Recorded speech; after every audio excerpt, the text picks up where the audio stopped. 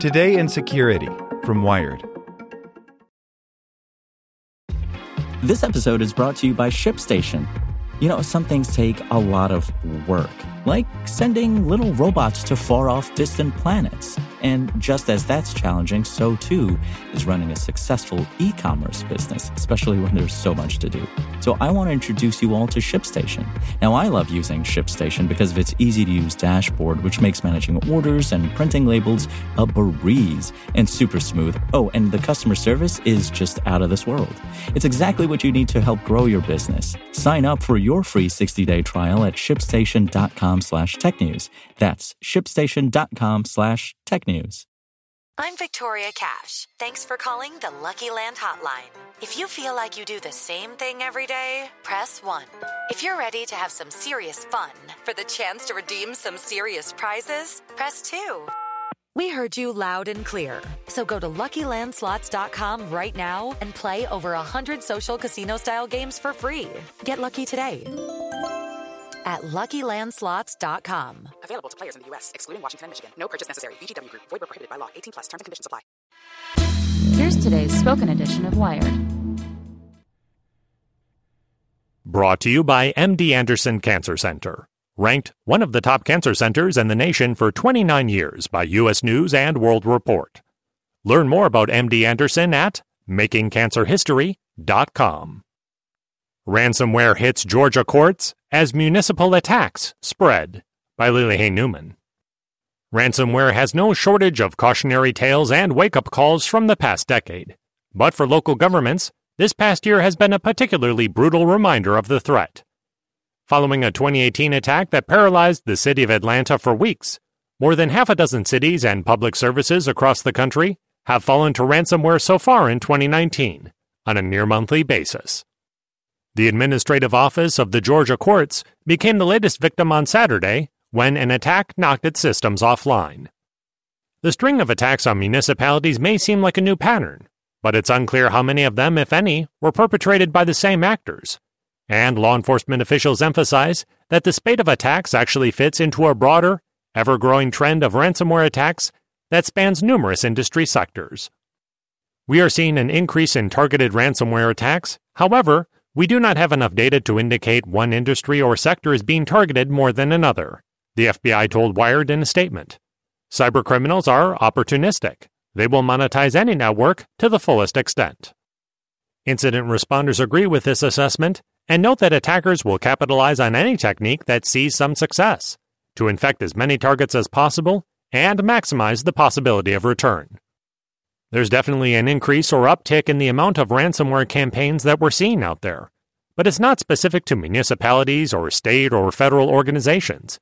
It's just pretty much across the board in every industry vertical, says David Kennedy, CEO of the penetration testing and incident response consultancy TrustedSec.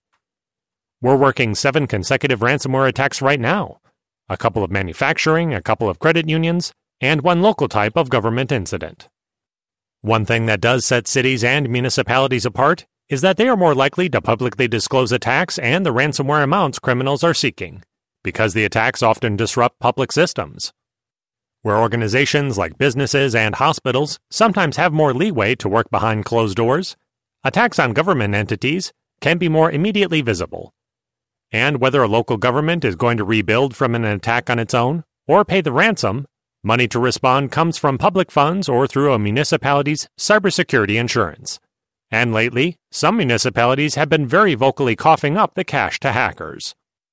In March, ransomware hit the court system in rural Jackson County, Georgia, between Atlanta and Athens. Jackson County paid attackers $400,000. And throughout June, 3 Florida municipalities, Key Biscayne, Lake City, and Riviera Beach, were hit with ransomware. Lake City paid 42 Bitcoin, almost $500,000 to attackers, and Riviera Beach paid 65 Bitcoin, almost $600,000. While the size of recent payouts are certainly not groundbreaking, publicly reporting on them is, says Jake Williams, founder of the Georgia-based security firm Rendition InfoSec. There are tons of targets out there, and most of them don't realize they have the exposure. I've never worked a ransomware case where a victim said, "We realized this could happen to us, but we're playing the odds it wouldn't." Most of them have heard of ransomware but fail to realize they have an exposure. Desperate organizations have long paid ransoms as a sort of last-ditch, dirty secret when they don't think they can recover any other way. But incident responders suggest that the recent disclosures may only further fuel attackers' enthusiasm to hit as many local-level government targets as possible. In April, ransomware struck email and baggage systems at Cleveland Hopkins International Airport. In May, Baltimore City was crippled by ransomware, as was the Philadelphia Court's First Judicial District. On Monday, the Administrative Office of the Georgia Courts, a coordinating agency, not the courts themselves, had its website go down as it scrambled to contain the infection. Spokesperson Bruce Shaw told Wired that the agency could not yet comment on the type of ransomware used in the attack, but had seen no evidence of data exfiltration. He added that the systems being held for ransom do not contain personally identifying information. On Saturday morning, the Administrative Office of the Courts discovered sophisticated malware on our servers. After an assessment of our system, it was determined that it would be best to take our network offline. The agency said in a prepared statement provided by Shaw. Our primary focus at this time is to ensure our systems remain secure and that we get them back up and running as soon as possible. The actors behind these recent incidents are largely unknown. 2 of the 3 attacks in Florida involved the well-known ransomware called Ryuk, and some preliminary reports have indicated that this ransomware may currently be at work in the Georgia incident as well. But while this malware was first spotted in 2018 being used by hackers linked to North Korea, it seems to be in broad criminal circulation now, and is therefore more difficult to attribute to a particular attacker. In general, ransomware attacks are a sort of pay-to-play market, in which technically sophisticated criminal syndicates offer malware and attack services to virtually anyone on the black market. Conventional wisdom, as well as the official recommendations of the U.S. government, is to never pay hackers ransoms. If they're not getting paid, they won't have an incentive to keep trying. The payment of extortion demands encourages continued criminal activity, leads to other victimizations, and can be used to facilitate additional serious crimes, the FBI told Wired in its statement. Additionally, paying a ransom does not guarantee the victim will regain access to their data. The main thrust of the FBI's ransomware outreach program is to inform the public that most ransomware can be prevented. Though ransomware has been a ubiquitous threat for years, investment hasn't come fast enough to address the risk, especially in settings like local government, where IT departments are chronically understaffed and underfunded.